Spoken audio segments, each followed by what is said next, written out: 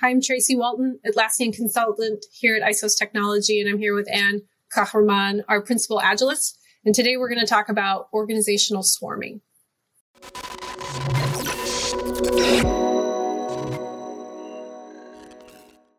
So we're on to the next problem around how do I get everything done?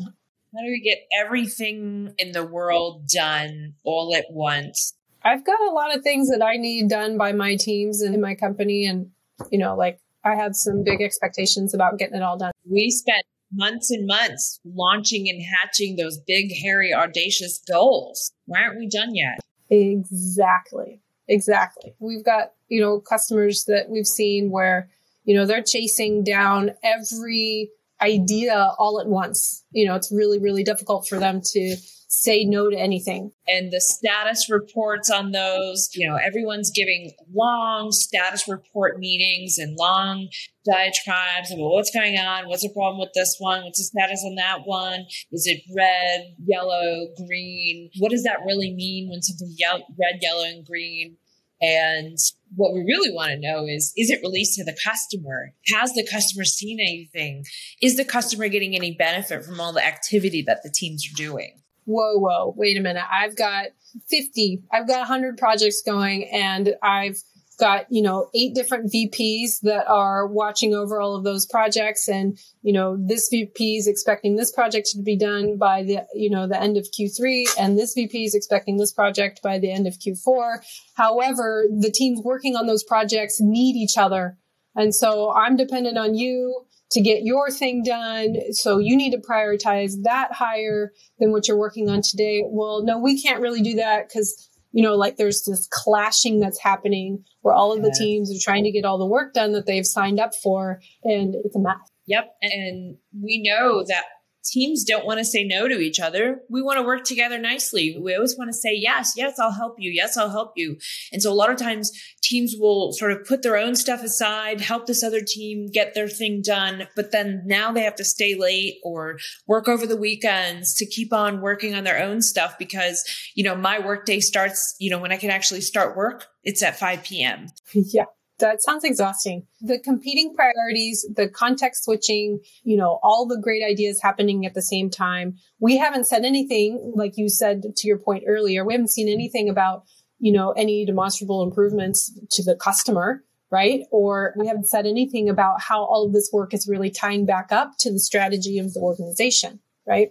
There's this disconnect on so many levels.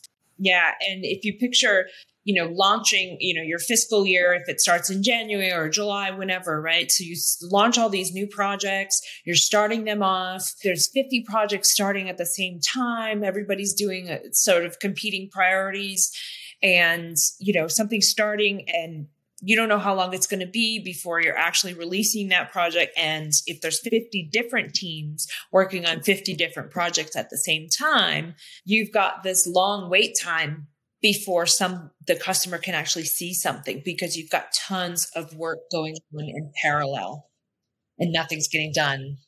But it feels like you're getting stuff done because you're coming to work every day. We're busy. Yeah. Yep. We're all really busy. Our project's still green. It's still going to be delivered. But when is that going to be delivered? Let's start talking about what to do about it. Talk to us, Anne. What have you helped our team, your customers do? Okay, so what I've done in the past is, when we have identified that there's too much parallel work going on, I've worked with companies in the past to implement a portfolio team. And what I mean by that is a core group of product strategy folks that work together and act like they're on the same team, which they are anyway, right? So the company has these large goals, these strategic goals that they want to achieve in, multi-year kind of fashion.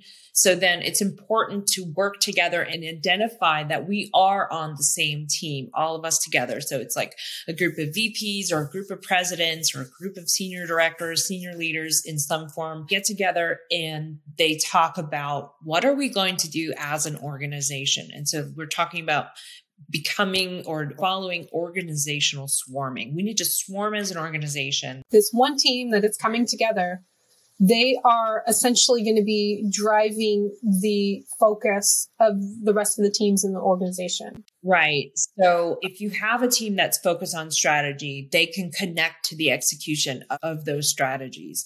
And so it's important for that group to decide what is our number one highest priority within this business unit. What is the most important thing that we need to release immediately to start getting that return on our investment, and finding out what is the skill set that we need in order to do that. Put those group of people together and swarm on that idea and get it out the door. I like what you're saying is that the swarming starts at the top, right? Where you have the small group.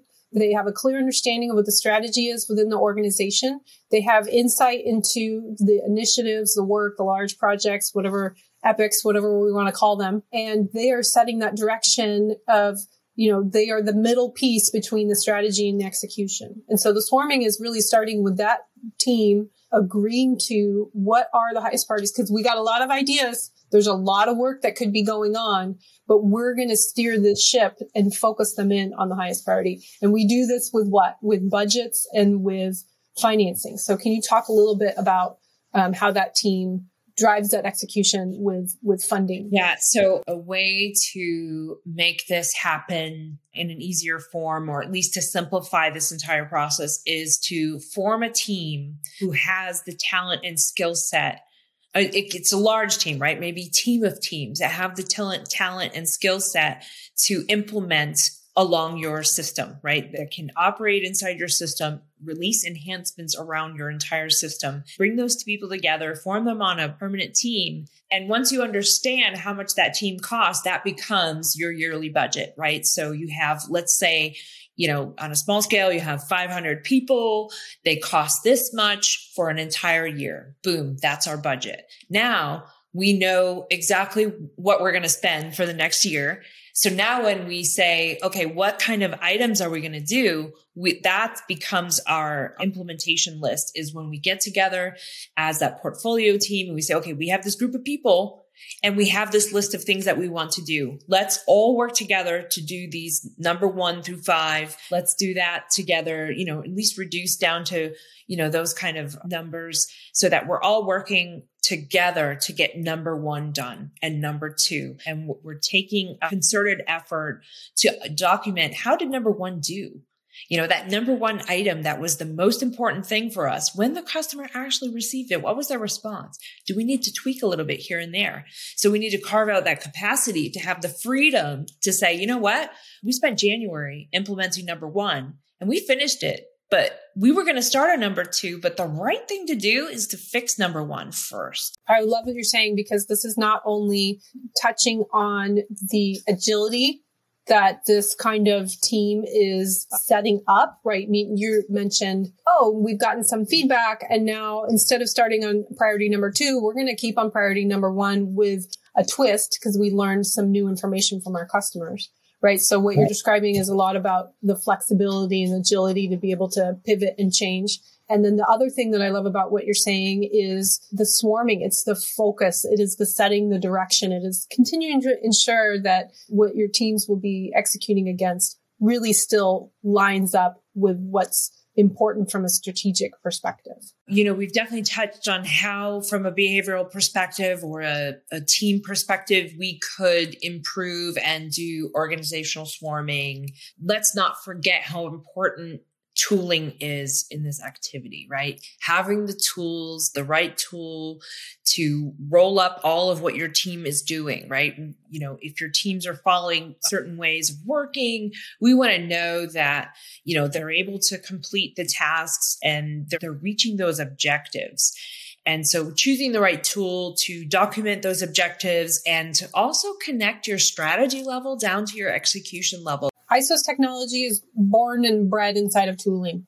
And we bring that expertise along with our understanding of it, and that we will bring not only our expertise, but like a significant investment that ISOS has made to understanding the options that are available in the market today. and tomorrow. Like, we are committed to that and want to bring that to our clients when we're working with the teams in connecting strategy to execution. It's not just about getting all of the right people on the team and on the right page, but also the tooling to support that visibility into what the teams are working on and what the strategy of the organization is. I'm Tracy Walton, Atlassian consultant at Isos Technology. Thank you for joining Anne and me today to discuss organizational swarming. Visit isostech.com/getagile and download our white paper on enterprise agile transformation.